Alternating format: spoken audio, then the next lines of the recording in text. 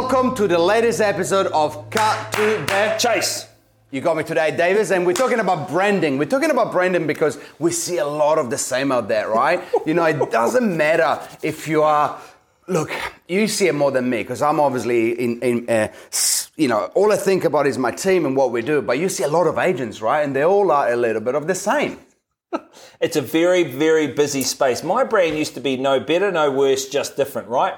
Team Diego, it's got a brand because people are attracted. Harcourt's the brand. You've got to create a brand. Cannot be a generalist in this market because there's a flight towards the best, right? Yeah. You got to have a brand. There's a guy down South Auckland, I think he's with Ray White, and he doesn't wear ties, and his motto is no ties, just wins.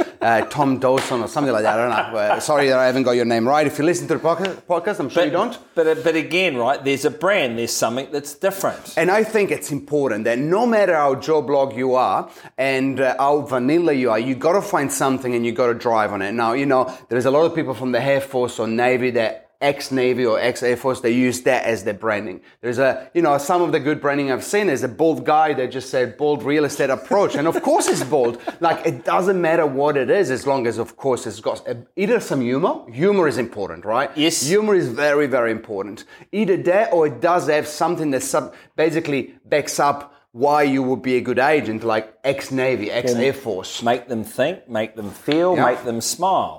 So one of the best ones that I've seen, Diego, was a person who was an animal lover. So she just had a lot of profile ads with cats and dogs and people that love animals. The crazy cat lady? No, but man, get your brand going, know what your brand, and I suppose is what we're saying. Do not be a generalist. Be a specialist in the market and have your brand. Because look, and the last thing is this, right? We work for Harcourts. There's many good brands out there. That's the umbrella brand, right? Yes. And let's differentiate the umbrella brand, which I love Harcourts, I love the colors, I love all of that. But it comes down to, of course, you work for them. But it comes down to, as an agent, why are they going to pick you versus another 25 Harcourts agents from the same office or God knows how many other agencies, Ray White, Barford, you name it, there is so much out there. So you got to stand out. Then let me talk about this very briefly as well. Once you create your brand, invest a little bit of money with a graphic designer to get a nice logo and pictures. It's good to have the classic business card picture on your business card, but for your marketing, have something a little bit more substantial, be creative. Yeah. Don't be cheesy, but be creative. But yeah, have some nice big dick, that's what she said. That's what she said. Is that cheesy? That is very cheesy. It's no longer on the motorway. Got too many complaints. The next one was, I'll pay more. That's what she said.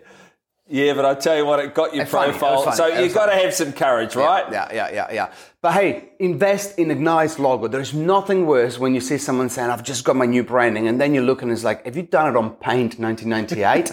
Just pay a kid $500, get a nice logo, some nice color, and it goes a long way. I went one step ahead, of course. It cost me about $5,000. The new branding looks amazing. But of course, different levels, right? You don't have to start at that point. But we're in the marketing game, right? Look, act and talk like the money. Spend some money on your brand. Get out there. Stop mucking around. Cut to the chase. See you next week.